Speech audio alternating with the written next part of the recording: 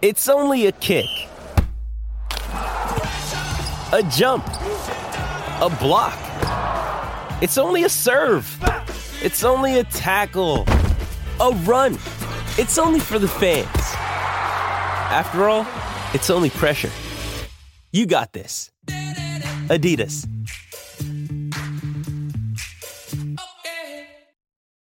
This episode is brought to you by Shopify. Whether you're selling a little or a lot, Shopify helps you do your thing, however you cha-ching. From the launch your online shop stage, all the way to the we just hit 1 million orders stage. No matter what stage you're in, Shopify's there to help you grow. Sign up for a $1 per month trial period at shopify.com/special offer, all lowercase. That's shopify.com/special offer.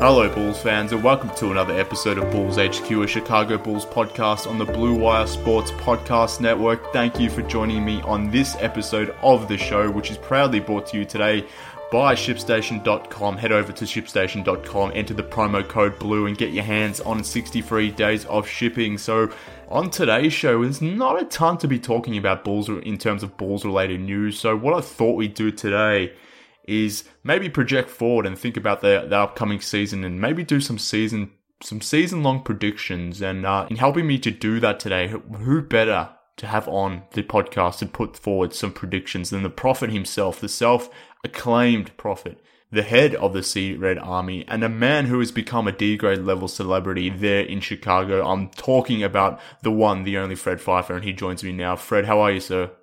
Living a dream, Mark. It's awesome to talk to you again. It's, the dog days of summer here. Not a lot of basketball being talked about on the radio airwaves, but in my mind, it's 24/7. I can't wait. I wish the season started tomorrow. I'm so excited about what the beloved have done in the off season. What say you? Look, I'm ready for basketball. I jump on Twitter these days and all I see on my feed is baseball talk and NFL and this sort of crap that I'm not interested in. So I'm definitely interested in the basketball being brought back as quick as possible, because it was a good off season. I'm excited to see what this Bulls team can do on the court for the upcoming season. So I just wanted to be here already. I know, it's so exciting to realize just if you step back and look at the team. I mean, any dope can at least ascertain that the team is significantly better, significantly deeper, has far more talent. It's funny. I just had a meeting today, believe it or not, for my real full-time job with the Indiana Pacers, and had an interesting conversation with a couple members of their organization. And I couldn't believe the stuff they said about Thad Young. I mean, he sounds like just a fantastic individual, just a huge loss. They didn't want to lose him, but they didn't really have a lot of choice if they wanted to make the moves, in which they did. Obviously, they signed a couple of very good players, and they got Lamb also outside of everything else that they did. But it's a guy they did not want to lose, but he just sounds like an incredible human being, an incredible leader. I'm excited he's a part of this team. He's going to provide that veteran leadership that was sorely lacking. Yeah, definitely. Look, I didn't really consider him an option for the Bulls because I just didn't think the Pacers would let him go because he was pretty valuable to their team. And same thing with Satoransky. Whilst he was an option theoretically, I didn't think it was likely because I just assumed the Wizards would be pretty keen on keeping him around, and he was a restricted free agent. So I just assumed they would want to keep him around too. But to my surprise, both players were effectively let go by their teams, and I was pretty damn happy that both came through. They were exactly the type of players that I was hoping the Bulls could get. I was expecting them to get maybe a lower level version of those players, but they ended up getting Satoransky and Young, and two guys that fit around this young core pretty damn perfectly. So like you said, I'm pretty excited, and this roster has clearly been upgraded, and I'm looking forward to next season. So much so that I thought we could jump on today's show and do some sort of predictions because, of course, you are the all-seeing prophet, the oracle of Bulls Twitter. And given that is the fact, and given that we're sort of yearning for some basketball, I thought we could do some predictions. And you've told me in the past, Fred, that you typically get 93% of your predictions right. And I want to put that to a test by asking you 10 questions, 10 future predictions. And I'm assuming based on your hit rate that you'll at least get 9 of those 10 predictions right, basically. Well, first of all, that's not a number I came up with. That a group of scientists from the University of Northeast Idaho reached out to me and analyzed my tweets over the course of a decade and found that sure that was 93% of the time. 93% of the time. So, I stand by that statement. I don't know who the person was who reached out to me, but that's what he said he worked for. So, I'm going to go by that. And it seems like I'm 93% of the time right. 7% of the time I'm wrong. But that happens to the best of prophets. The one thing I can't see or can't foresee is injuries. So now I'm a little hesitant to give these predictions because it's like, do you want to know the end of the movie? Do you want to know the end of the book? That's what I'm basically doing, is telling people how this is going to end up. And if that's what you want to do and ruin it for everyone, that's fine. But it's a little hesitant to do that. But even so, why don't we go through the endeavor? Because it's always possible there could be injuries, and a few of these could be wrong. Well, I'm quietly confident that many of them will be wrong, so I don't think we're going to be ruining anything. And just quietly, is that a Russian bot that may have reached out to you and predicted your or let you know what your prediction rate was? Are we sure it's even human? There's only one Russian bot that I know of, and he happens to. I think he's your employer, and his whole job is to sow division within the fan base, and it's working. So it happened in our political sphere, the Russian bot, and it's also happened in the Bulls sphere. So I'm tired of it. You know what the word for I think I just found this out.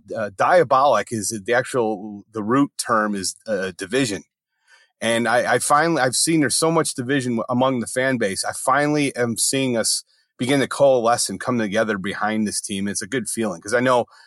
You're my Robin now. I'm the Batman of Bulls Twitter. Some people have labeled me that, fighting the negativity. And I really appreciate your helping me in this effort and endeavor. Yeah, definitely some people, a sum of one, but that's fine. But let's get on to these predictions. I've got 10 for you. I'm expecting you to get 9 right. So that's at least 90%. Given that you get 93% right, you should breeze this in. But let's start with this one. It's a true or false question. I'll keep it very simple. So true or false, Kris Dunn will be on the Bulls opening night roster. What say you, Prophet? True. They're not happy with offers for Kris Dunn. I don't believe that they should give Kris Dunn away. He's clearly more valuable than his current trade value. I still believe in Kris Dunn. I think he's an excellent defensive player. Defensive versatility is the most underrated attribute right now on this roster. I hear a lot of people crying about we don't have any wings, and first of all, we have Valentine and Chandler Hutchinson. We don't have any wings. Does anybody look at the other rosters in the NBA? Look at the backups for every major. Look at the backups for Detroit at the 3 and the 2. I mean, every team has the same problem. There aren't enough good wings in the league. But that said, a guy like Kris Dunn is good enough defensively, has enough defensive versatility to guard threes in this league. I would rather see Kris Dunn at 6'4", 204 guarding a good 3 than Justin Holiday at 6'6", 180 pounds. He's a far better defensive answer on many wings in this league than most of the other players on this team. What say you?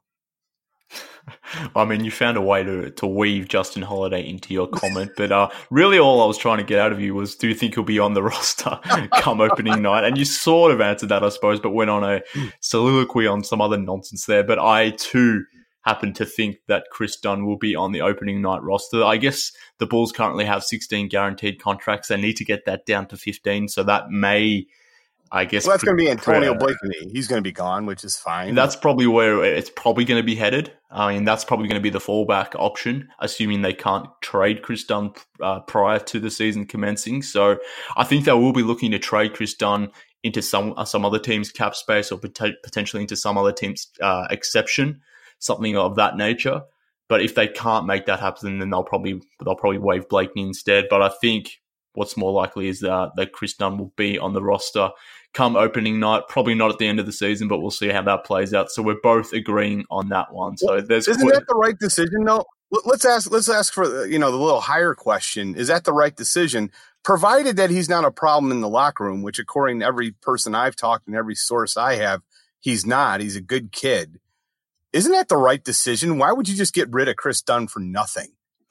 Well, I mean, if you like Kris Dunn and you're concerned with his career and you're interested in seeing him succeed, then maybe you just move him on so you do the best thing for him. I mean, we've got 5 point guards on the roster at this point, so maybe it doesn't make sense for him to keep him around, particularly if you're not necessarily planning on re-signing. Why would you want to sort of tank his value, tank his season, and get it off to a bad start? I think if the team and Dunn and his agent can sort of work together and find him a better situation, then I think there's some merit to that. But at the same time, yeah, there's no point in trading him just for the sake of trading him. But I think they're going to explore that situation. And Satoransky, I mean, everybody's acting like we have 5 point guards. Yeah, technically, those are their primary positions. Satoransky's 6'7". He could play the shooting guard position. He could play the 3 in a pinch. Kobe White is a combo guard. He can absolutely play the 2. It's like it's not like we have 5, John Stocktons on the roster. I'm so sick of the overanalyzing everything. I mean, we're fine. We're absolutely fine. Dunn can play multiple positions. And in fact, I want Dunn coming off the bench, not playing with Levine. I can't remember whose article. It might have been Darnell. I think I read an article where he's basically advocating just separating him and Levine. And I think you're going to see Kris Dunn play better, build up his trade value. We'll get a decent asset for him by the trade deadline. Well, I mean, I hope so. That'll be the ideal case. But let's move on to prediction number 2 here. You're not going to like this one. But it's still related to the point guard situation. But I'm asking you this question, Fred. Between Kobe White and Ryan Arcidiacono, who will average more minutes per game this season? Yeah, actually, this one was a little bit harder for me at first glance, just because I think the Bulls are in the mode to, hey, we got to win. We're going to make the playoffs. And as much as I like Kobe White, I don't think he's anywhere near ready. He's going to be a turnover machine in his first year. I don't want him starting. I think as a coach, you need to put your players in the best position to succeed. Putting Kobe White as a starter is insane. He's not going to succeed in that position. He's 19. It takes a long time to learn that position. My goal is hope is that they bring him off the bench. And I even believe that maybe it's best for him, at least initially, until Dunn is moved, to even keep him out of the regular rotation. And I don't necessarily think it would be a negative reflection on White. It's just he's so young and it's such a difficult position to learn. I will admit Ryan right now is in probably better shape to play the point guard position. I think that he's a better shooter than Kobe. So I think for the first half of the year, you might see Ryan actually get more minutes than Kobe White. And I know he's a favorite of Boylan's, so this probably is music to your ears. But I think at least for the first half of the season, Ryan will get more time. When I do believe Dunn will be moved by the trade deadline, and when he is, I think you'll see Kobe to kind of take over and get more time, and Ryan should go back to his best role, which is as third string, point guard and a guy to run the practice squad. Yeah, I mean, I think some Bulls fans are probably expecting too much from Kobe White too soon. He's still 19 years of age. He's inexperienced. He's still learning the point guard position. If he plays, I think he'll probably be playing more shooting guard than point guard, to be honest with you. So he's got a chance to actually get some minutes still in the rotation, probably more so at shooting guard than point guard. But I'm of the opinion, and based on what you sort of alluded to there, that Boylan will probably have more comfort in having someone like Arcidiacono running the point guard position, more so than Kobe White, who may be out there making some mistakes, potentially costing the team some valuable points in certain lineups and rotations, which could end up costing the team some games and some wins. And I think it's pretty clear that this team is going to be trying to get towards the playoffs at this point. I don't know if they'll make it, but they're not definitely trying to lose at this point. So I think at the moment, Arcidiacono is probably the more seasoned, the more ready player. So I could see a situation where Boylan ends up playing Arcidiacono a little bit more minutes, to the point where I think he will average more minutes than Kobe White this season. So it'll be interesting to see how that one plays out. But at the end of the season, what was your final answer? Do you think Kobe White or Ryan Arcidiacono will average more minutes? I think by the end of the season, Kobe White will average more. But as I said, the first half, I expect Ryan to play more. Okay, we'll lock that in. So 2 down, we've got 8 to go. So let's move on to the third one here. So having only played 52 games in his rookie season and 68 in his sophomore season, will third-year forward Lauri Markkanen eclipse the 70-game barrier for the first time in his short career? Well, first of all, the question's wrong. He played 68 games last year. He played 52 games last year. Well, fair enough. Reverse it around. Just point it out, brother. Sorry. I know this stuff like the back of my hand. He played 68 games his first year. He was remarkably healthy. They shut him down in order to tank in his first year. Last year was a little bizarre that he had that, weird elbow injury that really, set him back for the first quarter of the season. And then, that was a concern what happened in early March where suddenly he's out due to a heart condition. And I'm hoping everything's fine. It seems like that's what I heard. I got to meet him in April and he seemed to be in good health. Knock on wood. That's a pretty scary thing to see anything like that happen. But I'm going to take the positive viewpoint here and say that he's going to play 70 games on the dot, maybe 71, 72 this year. And he's going to be healthy and strong. And I think it's definitely helped that he's not playing this summer. People forget that he played, I think, the last 2 summers. Correct me if I'm wrong on that, Mark, for his national team. That's a big commitment. So he's not doing anything right now, but getting stronger, getting better, working out. And so I'm going to say yes. He'll eclipse the 70-game Barry for the first time in his short career. I don't think he's going to make the All-Star team, even though I think he'll deserve it. I think Zach's the guy who's going to make the All-Star team this year, however.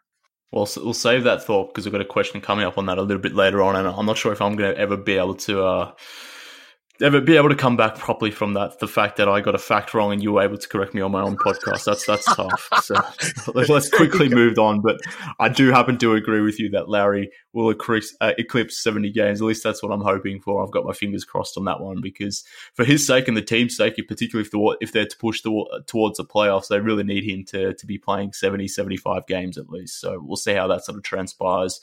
But moving on to prediction number 4. This one's about Wendell Carter Jr. In a recent interview, he mentioned that he wants to become a better individual scorer. He averaged 10.3 points in 25 minutes during his rookie season. He didn't shoot that efficiently, but he still put up 10.3 points per game. So my question, it's a pretty simple one. Will Carter surpass that in year 2 and average 15 or more points per game in his sophomore season? What do you think? I don't think he's going to surpass 15 points a game. I think he's going to average about a 12, 9, and 10, or a 12, 9 rebounds, 4 assists. That's where I really want to see him improve.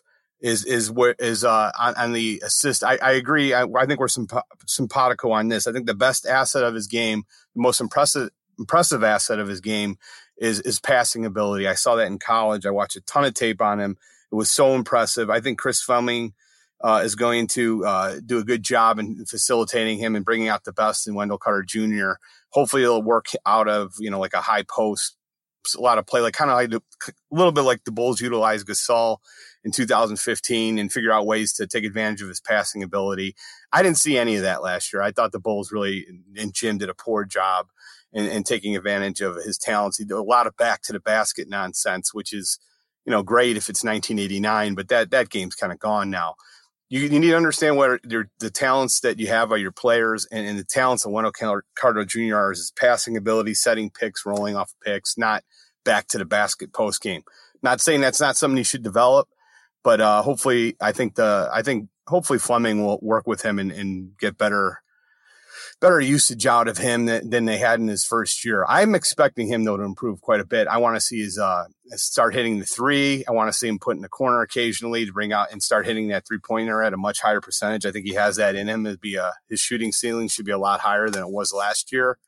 I really am expecting a big jump from him, and I expect him to be first-team All-NBA within the next 3 years at the center position. What say you? I'm one of the biggest Wendell Carter supporters among the fan base, but to have him on first team All NBA seems a bit. It seems a bit too. No doubt about that. That was my bet. All defense. I want him to make first team All NBA defense, not All NBA. Good point. Hey, you got to correct me after I corrected you, so now I guess we're even. We're even, I suppose. But yeah, I mean, I was taking you at face value because it sounded like a typical C-Red thing to say, but it sounded overzealous. But I think, yeah, he has a chance to be an all-NBA defensive caliber player. But we'll see what's in the cards for Wendell. But whilst I agree with you that I don't think he's going to average 15 or more points per game, it's not totally inconceivable given that he averaged 10 in 25 minutes last season. I mean, you just got to get to the free throw line on one more occasion, maybe pop in one more three, and then all of a sudden you're getting towards 14, 15 points. But I agree, it's probably unlikely that he definitely makes a 5-point per game shift on offense. But as exactly what you said, if they use him on the high post as a passing hub, if they enable him to be more of a face-up player, he's got a nice looking jump shot. I know his 3-point percentage was poor in his rookie season, but they really dissuade him from actually shooting the three to the point where I think it really started to sort of eat away in his head that he couldn't necessarily make that shot, but he definitely can.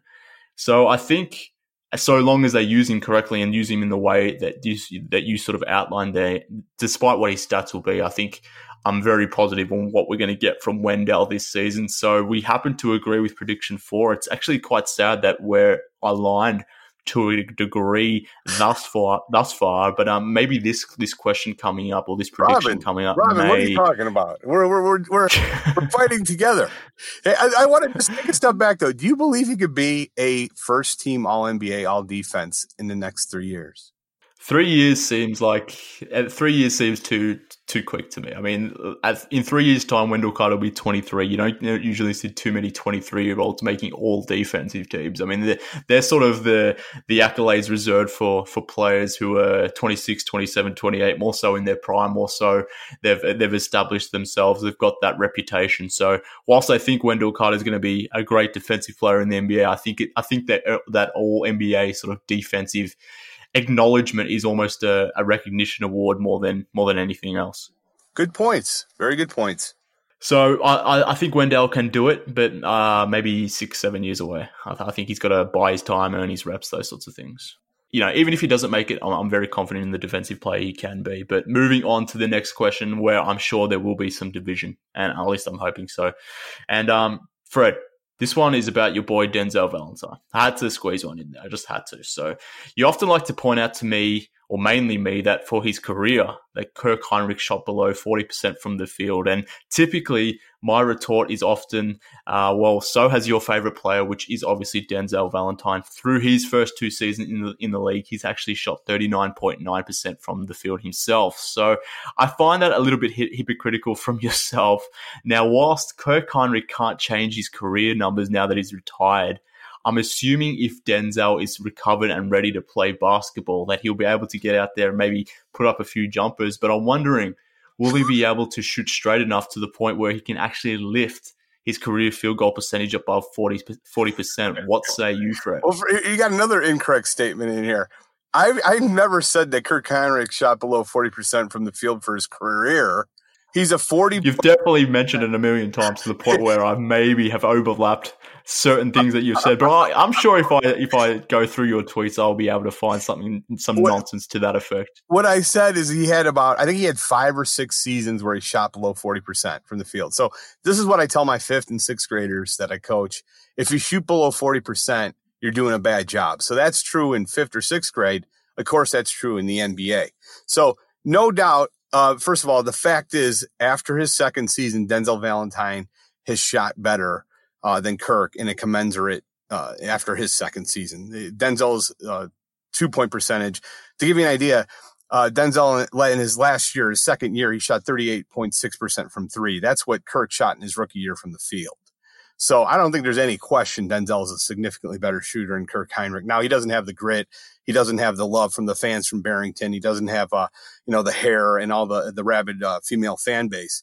But he does have the ability to hit the 3 at a much higher percentage. And I think eventually, if Denzel has a long enough career, he'll pass Kirk and on that all-time 3-point total. But, we'll see if he's right now. It hasn't been trending that well, considering he's missed the entire season. But I think I love the jokes about Valentine. I find him very humorous, but nobody's going to be laughing at the end of this season. Valentine's going to come back and show what he's made of when he returns from this injury. I understand everyone's concern about, obviously it's a serious injury and it's serious anytime you miss an entire season, but Denzel Valentine's a fine player. Kirk Heinrich was a fine player until 2007. And then after that, he was no longer that fine. I think you should be a politician because you just went on for 2 minutes there and didn't answer my question. So I will repeat my question. Maybe I will. Hey, I haven't been that impressed so far from what I've seen in the debate tonight. So maybe. Well, yeah, that's what I was about to say. The Democratic debate is on as we're recording this. So maybe you've got a late outside chance of becoming president of the US. I mean, Trump has made it through, so maybe there's a chance that you could too. But my question, which I will repeat, is do you think Denzel Valentine will shoot straight enough this season to lift his career field goal percentage above 40%? Yes. Yes. No. Yeah. Absolutely. Okay. I think Denzel's going to shoot 40% from three, even from three, and I think he's going to be in the 3-point contest, and I think he'll finish second in that contest. Okay, fair enough. Thank you for those additions there that I'll surely won't use against you in future days. I definitely won't be doing that. But we've reached 5 predictions thus far. We're fairly aligned on them thus far. Maybe that last one there I probably deviate somewhat. But let's take a quick break and we'll come back and get through the other 5 after the break. When you're selling online, getting your orders out can be a real pain. That's why you need ShipStation.com. It's the fastest, easiest, and most affordable way to manage and ship your orders. No matter where you're selling, be it Amazon, Etsy, your own website, ShipStation brings all of your orders into one simple interface. ShipStation helps you get orders out quickly, save money on shipping costs, and keep your customers happy. And right now, Blue Wire listeners can try ShipStation free for 60 days when you use promo code BLUE. There's absolutely no risk. You can start your free trial without even entering your credit card info. ShipStation works with all of the major carriers, including USPS, FedEx, UPS, even Amazon Fulfillment, so you can compare and choose the best shipping solution for you and your customer. No wonder ShipStation is the number 1 choice of online sellers. You'll ship more in less time with the best rates available. Just visit ShipStation.com, click on the microphone at the top of the homepage and type in BLUE. That's ShipStation.com, then enter promo code BLUE. ShipStation.com. Make ship happen. Okay, back to the podcast now with C. Red Fred, the Prophet. We're doing predictions. We've got 5 to go. We've done 5. We've got 5 more to go. So, Fred, you alluded to this one before. In relation to the All-Star game, and I want to know from you if there will be any Bulls representing the team in the 2020 All-Star game. So I've got a bit of an over-under question. Will there be more than 0.5 or more Bulls representing the team in the All-Star game? What say you? So I feel that Zach LaVine's going to be the All-Star this year. I think he's set up for a career year, a fantastic year. If you look at, I thought he played pretty well for the most part last year. He was in the top 15 in scoring in the league, and he really had very little around him for vast swaths of the season. Very little shooting for a guy whose game is pretty much attacking the rim. And now he's got, Satoransky, he's got Valentine coming back. Hopefully we'll have, Laurie for the entire season. He's just got a lot more shooting around him that will open up those runway lanes. I expect really big things from Zach LaVine. He's beloved in the league, beloved by a lot of the fans. So I expect him to make the All-Star team. Laurie, I think, will deserve to make the All-Star team, but I think they're still going to give it to Blake Griffin. So it's kind of like, he'll probably have a halfway decent first half of the season before he breaks down sometime around February or March, and he's out for the remainder of the year. And this will be the last time that Blake Griffin will probably make the All-Star team, and then Laurie will take over starting next year for probably the next 8 or 9 seasons. Well, there you go. I was convinced that you were going to put marketing into the All-Star game this year, but you haven't done that. But it sounds like you're taking the over nonetheless anyway with Zach LaVine making the team. So you're saying 1 Bull will be in the All-Star game at least, which is Zach LaVine. I'll say 0 Bulls will be in the All-Star game, but if there is one that's going to go close, who I do think will go close, and that will be LaVine. So we do agree on that front. I think you'll probably just miss out. I think Jimmy Butler will make it back into the All-Star game.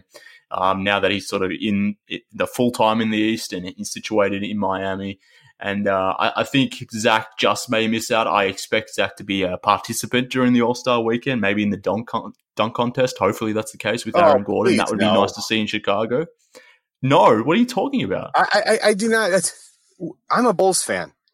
If there's going to have a season-ending injury in a dunk contest, it's going to be a member of the Chicago Bulls.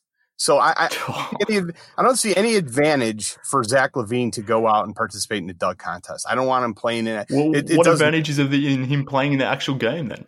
I want him playing in the actual game. At least that's something to be proud of. I mean, that's something to be. He's already won the dunk contest. It's like what is there to win for him to come back after an ACL surgery? What's it going to prove? It's not going to prove anything. The All-Star game, that's where you build relationships with a lot of these guys. That's where you do a lot of the recruiting. I want him there. I want him participating in All-Star Weekend. I don't want him participating in a dunk contest. I just think it's a waste of time. And it's an injury risk we don't need. The All-Star Game's in Chicago. He can do recruiting whether he's playing in the game or not. So that's not an issue at all. And if he doesn't make the All-Star Game, I'd love to see him in the dunk contest, as would a lot of other Bulls fans. The whole point of him being injured or re-injuring his knee in a dunk contest. Have we ever seen anyone get injured in the dunk contest? I don't recall. So I'm not concerned about that at all. So whilst I don't think he's going to make the All-Star Game, I'm hoping at least he makes the dunk contest. You disagree clearly, a typical old man take there. But we'll see what happens with LaVine and whether he makes the All-Star Game, whether he does the dunk contest, all that sort of stuff. Obviously, that's to play out. But you think he'll make the All-Star Game? I don't. I think he'll come close, but he'll just miss out. We'll see how it all plays out. But moving on to prediction number 7, Fred. So we're zipping through these, and this one's about Otto Porter. So I think this is going to, the reason why I've included this one into our chat here, because I think this is going to be a story throughout the season. So the question that I have here is, Otto Porter has 2 years and $57 million owed on his the remainder of his contract. His deal will expire in 2021. However, he has a player option in his contract at the conclusion of this season coming up, allowing him to enter free agency in 2020. So my question is, will Porter exercise this option and enter a weak free agency class in order to secure a new and exorbitant long-term deal? Or will he play out the term of his current contract and become a free agent in 2021? What do you think he's going to do? Well, that's a great question. And I think this is probably the most under-discussed, story surrounding the Bulls, because obviously any smart fan likes Otto Porter a lot. It should kind of shows the how ludicrous all the hand-wringing was around his acquisition and his contract, and that it could easily be just like a one-year deal. He's such an important guy on the team, I think, for the success of the team.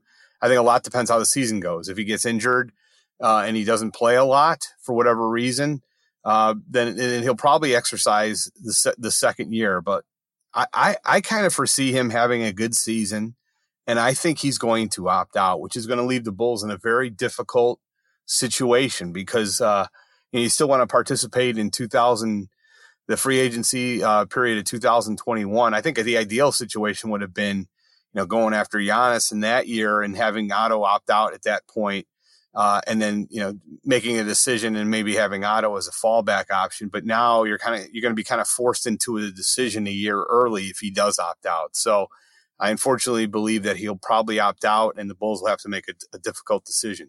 What say you? I'm pretty much thinking the same based on what we know right now, which obviously isn't a lot given that the season hasn't started. But assuming Otto Porter comes back, he obviously had a few injuries towards the end of the season, but assuming he plays 65, 70 games and performs the way he did last season, then it kind of makes sense for him, the player, to opt out in a weak free agency class where there's not that many good free agents available, and to really secure that bag when there's not many free agents out there that can potentially take more money away from him. Who's the best free agent next offseason? Is it like Kyle Lowry and a few others, Buddy Hield? I'm sure there's some other bigger names, Draymond Green, that are maybe missing, but it's nowhere near what 2021 potentially could be, and definitely not what 2019 was either. So it kind of makes sense for Otto Porter to opt out of his final year deal and maybe secure a new 4 or 5 year deal, depending on which team he signs for. Something similar to what Harrison Barnes just did with the Sacramento Kings. Maybe the Bulls and Otto Porter can work something else. Maybe he tests the market and goes somewhere else. But to your point, it's going to be an interesting situation, because if the Bulls would want to bring him back, they'll want to bring him back on a certain number, because they'll be hoping to have max space in 2021. So it's going to be an interesting situation. It's going to be one of those things that it's not a story right now, because we're not necessarily thinking about the 2020 off season, but depending on how things play out, I think it's going to be an interesting situation to monitor throughout the season. But I could imagine it being potentially effectively a 1 year rental with Otto Porter if he if he hits the market, another team offers him a 4-year max, I think that's going to be an interesting situation for the Bulls to consider. Oh my God, would that be horrible? I mean, it's like a catch-22, right? If he has a full year like he played over the 15 games for the Bulls, where he's shooting, significantly over 40% from three, playing fantastic defense. Just he's such a winner. He makes everybody else around him better, and it's clear as day to see that. I think you're right. Like, I think there might be a team out there to offer him close to max money. He's due to make 27.2 this year and 28.4 the following year. He would be insane. Even if he was offered a 4-year deal at $20 million, that's a guaranteed contract. Like, why would he not do that if he's healthy at the end of next season? I think it's likely he's going to opt out unless he's hurt this year. What do you think a fair price would be? How about this question? If he was a free agent this past off season, what do you think a fair deal would have been for Otto Porter Jr.?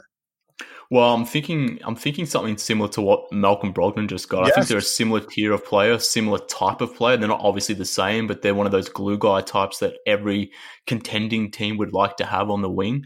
So that someone that can do multiple or play multiple positions, can obviously shoot the ball well, can play defense, isn't a hindrance to those around him, and sort of can just plug and play and fits with basically anyone on the team. Malcolm Brogdon is that. In a lot of ways, Otto Porter is as well. So we saw Brogdon get 4 for 85. I think if Porter was on the market, I think he would have got something close, maybe 4 for 85, maybe 4 and 90, something like that. He got 4 and 104 back in 2016. Maybe he would have got close to $100 million on this market. I don't know, but I think the Bulls, if he opts out, he'll be looking for a number similar to what he'll be earning already. So I don't think he's going to be opting out for $20 million. I think he'll probably opt out for something like 22, 23, something like that, maybe even a little bit higher. So I think that's where it's going to be a little bit of a push and pull between both parties, being the Bulls and Porter. So we'll see how it plays out. But I wanted to include that because I think it is going to be a storyline that we as a fan base and just generally the Bulls media will be talking about with Otto Porter throughout the year. But let's move on to the next one. It's a 2-part question, but it's also a true or false question. So the first part, Fred, this is more of a team-based question. Will the Bulls be a top 10 offense this season? Oh, man, that's a tough one. Wow. There's going to be a lot of good offenses in this league.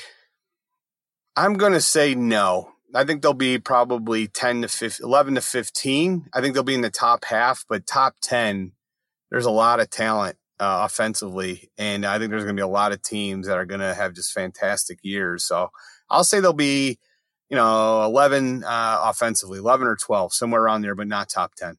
Well, obviously that'd be great, right? If they're 11 or 12, they'll be in the top third. So I'll say 11 or 12. I think they have the potential to be a top 10 team. But I'm sort of I just go back and forth as to what it ultimately hinges on. Jim Boylen, really. I think the talent is there to be a top 10 offense.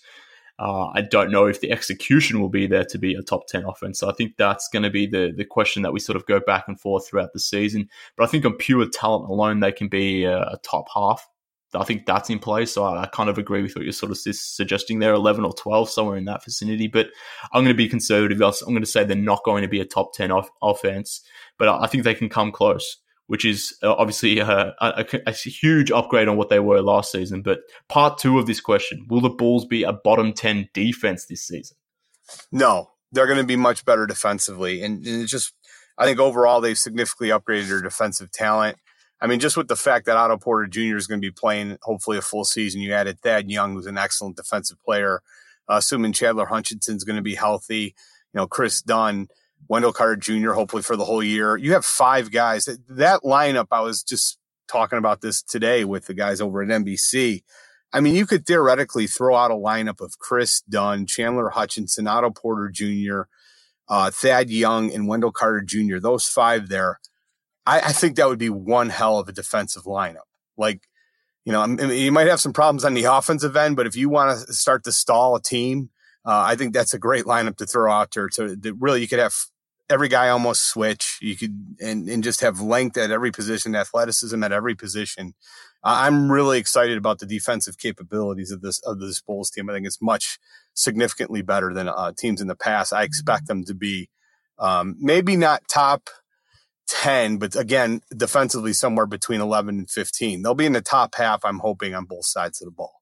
Yeah, I think this one is really going to be determined by health, because the guys that they're really reliant on defense are guys that have missed games. So obviously we don't necessarily have much of a history with Chandler Hutchinson and Wendell Carter to say that they're injury-prone players. They've obviously only played one season in the league, but we both only played half a season. So I'm hoping that they're going to be healthy. Kris Dunn, the way he plays, he's prone to injury, I suppose. He goes super hard to the point where I'm not sure if Kris Dunn can ever play a 70-game season. So, and even Otto Porter too, I think he's got some hip issues that may or may not linger around. So those players are super important to the Bulls defense. Thad Young, obviously, too, is going to be a nice addition. Tomas Satoransky, too, can be a plus defender for this team as well. So they do have some defensive pieces, but it'll ultimately be determined by health. So I want to say they won't be a bottom 10 defense. I want to say that they could potentially be the 16th, 17th best defense in the NBA, something of that nature. But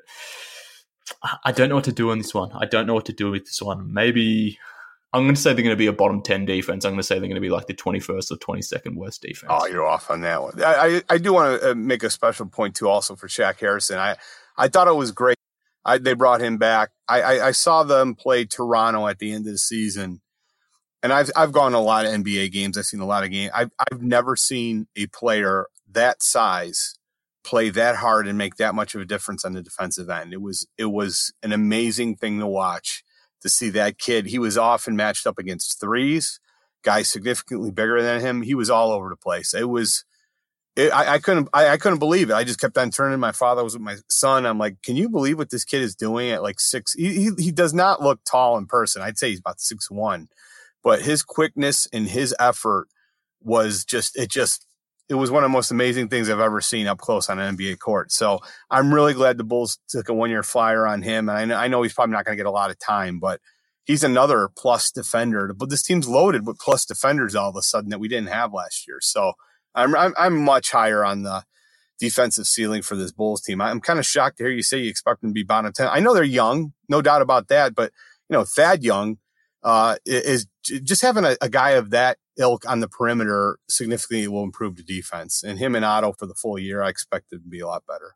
Look, Thad Young being the sixth man next season in comparison to Jabari Parker or Bobby Portis, the defensive upgrade over those two is just tremendous. So, I mean, that I definitely take that point. But, I mean, jumping up from 21st, I think would be an improvement. Obviously, I have to factor in some sort of injuries into that because there's no reason not to, given the way that things have sort of played out for the last 2 seasons. The Bulls have been sort of injury riddled. And like I said, some of those defensive players that they rely on in at least last season were injured. So I'm sort of maybe being a little cautious here. I obviously hope they're going to be better than 21st. I think they definitely have the talent to do so, but I'm just going to put it there for the moment, particularly if they have a renewed focus on offense. Maybe they'll trade some of their defense for offense. So we'll see how it plays out. But prediction number 9, Fred, and this is one that may have some season-long ramifications for us. And I'll ask the questions. And by us, I mean for us too. Will the Bulls win 44 or more games next season? Well, of course, this question is completely dependent on health. I think if they remain, so the teams that are going to be competing against at that kind of tier, look at Orlando Magic last year. Almost every one of their best players played 70 or more games. Detroit was remarkably healthy. The Bulls weren't. If you look at the top 6 guys in terms of games played, number 1, Ryan A., number 2, Robin Lopez, 3, Shaq Harrison, 4, Levine, 5, Felicio, 6, Blakeney. If you replace those top 6, obviously Levine, you want to remain in the top 6, but if you replace, let's say, Ryan with Satoransky, Robin Lopez with Laurie, Shaq Harrison with Thad Young, Felicio, Wendell Carter Jr., and Blakeney with Otto Porter Jr., And those are the guys who are in your top 6 in terms of games played, and they all play 65 or more games. I absolutely believe the Bulls can win 44 to 45 games. But I don't care if it's the Golden State Warriors. If you suffer 6 injuries to rotation players, you're not going to have a good year. The Bulls are definitely better positioned this season to get through a few injuries. And I think the odds of them having another year like the last 2 with the sheer amount of injuries are just exponential. I mean, it's highly likely they'll get through this year without a serious injury. It's just the odds of it happening again, I think, are slim to none. So I'm going to say 44. Absolutely. I'm going to go right on that number. I earlier on NBC, I said 43, and then I got talked into 45. I'll say 44. That's something they'll win this year. All right. So we had a bet last season or for this season that just went past where it was 44 or more. Obviously, I comprehensively won that bet. So I'm asking the question again, are you prepared to make a bet again for this upcoming season where the line is 44 wins? You seem pretty confident. Can I talk you into a bet for this season? Oh, absolutely. I'll do another bet with you, but this time we got to have a little bit more, as you said, strict parameters. I know you're irritated by me delaying this, but that's the only thing I have left is I'm going to use every potential leverage I have. I'm going to wear a jersey at a remote location where there's just primarily wildlife, and I hope to end the trip by feeding it to a bear, feeding the jersey to a bear. I did want to throw this at you. So I did get asked to perform at a church festival. What, like juggling or something? Or? No, 2 years ago, there was a cancellation. They asked me to go up and perform 2 songs, and it was met with such. So I did "Sweet Caroline" and "Brown Eyed Girl," and it was such a hit that they came back and asked me to do it last year, which I had to turn down. But this year the demand was too high, and I agreed to do it. Unfortunately, they gave me like 40 minutes, so I somehow have to come up with a 40-minute set where I only have 2 songs that really I can do well. So I was hoping I could wear the jersey potentially during that set. Would that be able to come in a few days? And you get to see me do. It's going to be a history of music through time. So a rock music basically. So it's going to start out with a little bit of Beatles, and then I'm going to do some 70s, do a lot of 80s, a little Eddie Money. Well, look, I'm sure the senior citizens home that you're performing at will thoroughly enjoy this performance that you have planned for them. But look, I thank you for sharing me with your planned touring updates, your tour updates. So we go to searedfred.com to see your dates and where we can get tickets, all that sort of stuff. I'm kind of keeping the show on the down low. I really don't want a lot of people know. Don't me. want too much demand. Yeah, I don't. Well, that's partly it. I also don't want any people who who know how to operate a camera and film to be showing up, and learn how to do it off their phones. You're right. I'd say the average age of the people at the show 2 years ago were probably around 80, 84, around there. So unfortunately, some have expired, I'm sure, from the last performance, while waiting for the comeback. But I don't know when I'm going to. Yeah. I got to be honest with you. I'm trying to learn some stuff. I'm like, man, this is not going well. I know the Depeche Mode song. I was hoping to do that. Own Personal Jesus, probably not a really good location for at a church. So I'm changing the lyrics. Probably not. I'm changing the lyrics to Own Personal Pizza. But I'm going to do that song. There's a lot of good stuff planned for it. But I was hoping I could wear the Heinrich jersey. I'll get some video evidence, and then that would cut down 2 days, 3 days. What do you say? Yeah, I agree to that. I agree to that. I agree to those terms. But I mean, I don't know where this podcast has gone now. We've gone completely off the rails to the point where we've gone through 9 questions. So I think the point of that whole story, aside from, plugging your upcoming tour dates, was the fact that we are agreeing to a bet for this upcoming season with the Bulls.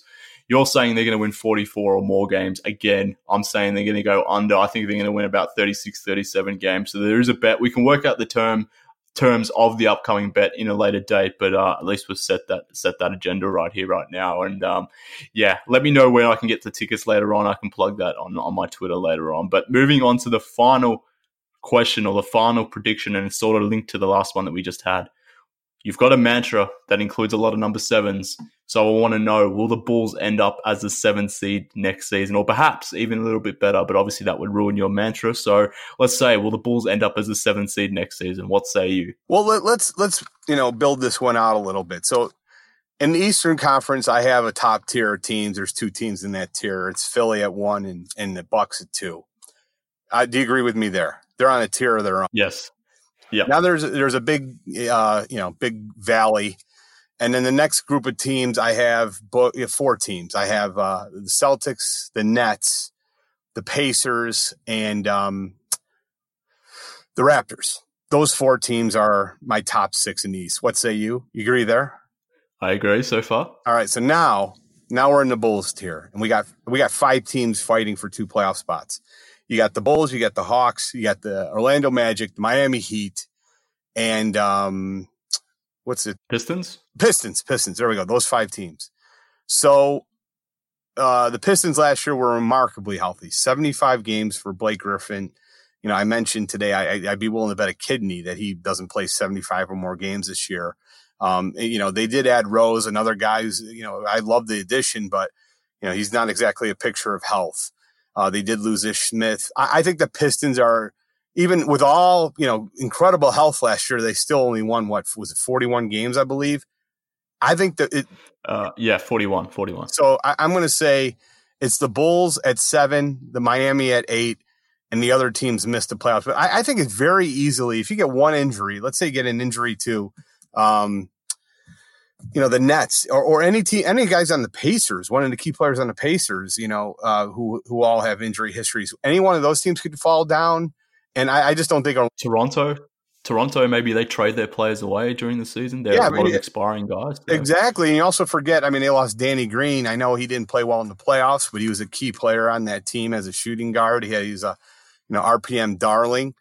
You know, there's a lot of teams that are just ahead of the Bulls that I think could easily fall with a few key injuries. So I really like the Bulls at 7. I know there's a lot of talk about the Heat being 7. I don't see it. I think that's a disaster waiting to happen. I'd say by January, I think Jimmy's asking for Wade to come out of retirement, and it's really going to get ugly. So I don't like the talent on that team at all outside Jimmy Butler, and I think that's going to be a very ugly situation by February. In fact, there might be talk about them attempting to trade Jimmy Butler by that time. So I think the Bulls are going to be the 7th seed. I really love their talent. I think they're the most improved team in the East. I love Atlanta. I think Atlanta, though, is still like a year behind the Bulls in terms of rebuild. You know, Trae Young, great offensive player, horrific defensively. John Collins, great offensive player, not good defensively. They did exactly what they needed to do in getting DeAndre Hunter, who's going to be an absolute stud on the defensive end. But, you know, I still think they needed a Thad Young. You know, they needed a guy like that to really bring those young guys across to learn how to be pros. And I think they're still a year behind the Bulls. What say you? Yeah, they're probably a year behind because the Bulls have gone more so with the veterans in this free agency class, where the Hawks didn't necessarily do that. So they probably are. But having said that, they prove that they can play with the players that they have currently on the roster. They won 29 games last season. If you're that high on DeAndre Hunter, they brought in Cam Reddish too. They got Kevin Huerter. Those guys, you know, I think they're in a good role in Atlanta. I think there's a chance that the Hawks could be fighting for a playoff spot too, whilst I can see that the Bulls are probably slightly in front just because of that veteran presence. So I think they're actually going to be, like you said, there's going to be 5 or 6 teams sort of vying for that 7 and 8 position, and then ultimately it's going to come down to health because, yeah, I think that's what will determine the final slots in the Eastern Conference, potentially even maybe up to 6th seed as well. So I don't think the Bulls will make the playoffs. I think they'll be just outside of it. I think teams 7 through maybe 11, somewhere in that stage, they're going to be pretty close together, and it's ultimately going to come down to health. But I think conservatively, I'm going to say the Bulls are going to win, say, 36 or 37 games, which would be a 15-game improvement, which is pretty significant, but I think they'll just miss on the playoffs this season and sort of head toward it next season. That's what I'm thinking. I'm glad we're able to get that on record, Fred, because obviously that will be a big talking point for you and me throughout the season and obviously throughout the fan base as well. But we've locked in 10 predictions. We're pretty much aligned on most of them. So I'm interested to see how that will all play out. We obviously can use this podcast as a bit of a time capsule to see who is more so right than the other. But like I said from the top, you are a prophet. You get 93% of your predictions right. So I'm expecting at least 9 out of these 10 from you to be correct hits. So we'll see how it all plays out. But I appreciate you for coming on the podcast, sir. Oh, I agree. And I just want to say I apologize to anyone that I've ruined the season for with these predictions. I know you are all disappointed to know what the ending's going to be before it actually happens, but I can't help it. You know, that's I was blessed with disability, and I'll continue to preach the gospel of marketing. So I'll talk to you later, my man. It was great getting caught up with you, Mark. Congratulations again on your wedding this year. It was a great year for you and your honeymoon. I hope you have safe travels over the next few months. And where are you traveling anywhere? Are you traveling? Safe home, safe time at home for the next few months. I don't know what you're doing. I might have to travel to the States to see your upcoming shows, but that's the only travel that I had planned at the moment. I've just been traveling and returned. So Mark, I'm so tired. I'm just talking gibberish now. I've been talking for hours. Oh, I gotta say, everybody listen to the Bulls Talk pod. Can I give a little personal plug? A few of them, of course. You've already done many of them, but many plugs thus far. But go ahead, one more wouldn't hurt. So I'm working on an article for NBC. I'm almost done. I should hopefully have it. Actually been working on it for about 5 months about the negativity in the Bulls fan base and the reasons why. And I actually got scientific with this one. I had a team at a major U.S. corporation look into the Bulls social media and find out what fan base was the most negative in the NBA. So I kind of go over the results of that test and more importantly, the reasons why the results ended up the way they did. I'm not going to ruin the punchline for this one. So that will hopefully be up in the next couple of weeks. And then I also was on Bulls Talk, which was a real honor. I mean, Bulls Talk's kind of like the Oprah Winfrey show of Bulls podcast. It's the top talk show. And I got to go on there with Mark and Bulldog, Mark Shanowski and Bulldogs. That was great. We talked Bulls today. So go listen to that. And of course, Chicago Bullseye has a lot of great stuff coming out this week. So go to chicagobullseye.com. And then I got a big show coming up in a couple of weeks. I'll record some of the efforts I put out there. I'm trying to learn some new songs. You ever heard Grease? Grease is the Word by Frankie Valli. Yeah, of course. Of course. Trying to learn that. I might throw that one out there for the youngsters and the oldsters. And then I don't know, Mark, this set list is a mess. I'm all over the place.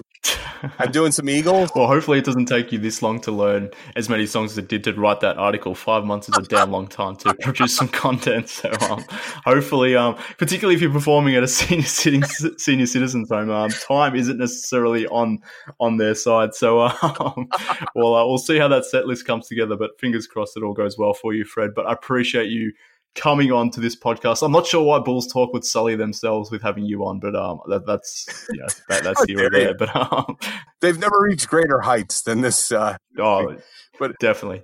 I still brought you new content. It's always great to be on BullsHQ, Raise the BullsHQ on BullsHQ with you. I got to tell you, Darnell Mayberry this week. What a package of all-stars. You brought Darnell, you bring in me. This is one of the best weeks ever for BullsHQ, and I really enjoyed your interview with Darnell. Darnell is a top of the line individual, great man, great writer. And man, I really enjoyed that interview. So I got to hand it to you. You really didn't screw that up and you did a good job. Thank you for that backhanded compliment, Fred. But on that note, I'll let you go, get some sleep. I appreciate you coming on, but we'll talk again before the season starts. Thank you, my friend. Take it easy, my man. Talk to you later. All right, Bulls fans, so we're just about done here. Thanks again to C Red Fred for jumping on the show. Follow him online on Twitter at CBEFred. Listen into his podcast. You're probably already doing it, Chicago Bullseye. Get his takes all over there and all across Twitter. So be sure to be following Fred. You probably already are, but make sure that is the case. And while you're on Twitter, follow me too at MK Hoops, and the podcast is on there too at BullsHQ Pod. Do all that. Jump onto iTunes, give the show a 5-star review. I'd greatly appreciate it if you could do that for me. But until next week, this has been BullsHQ. Our predictions for next season have been locked in. We've got a bet set between Fred and I, 44 or more wins for the Bulls. We'll see who gets closer. But that's all we have time for on this episode of BullsHQ. We'll be back again next week. Speak then, Bulls fans.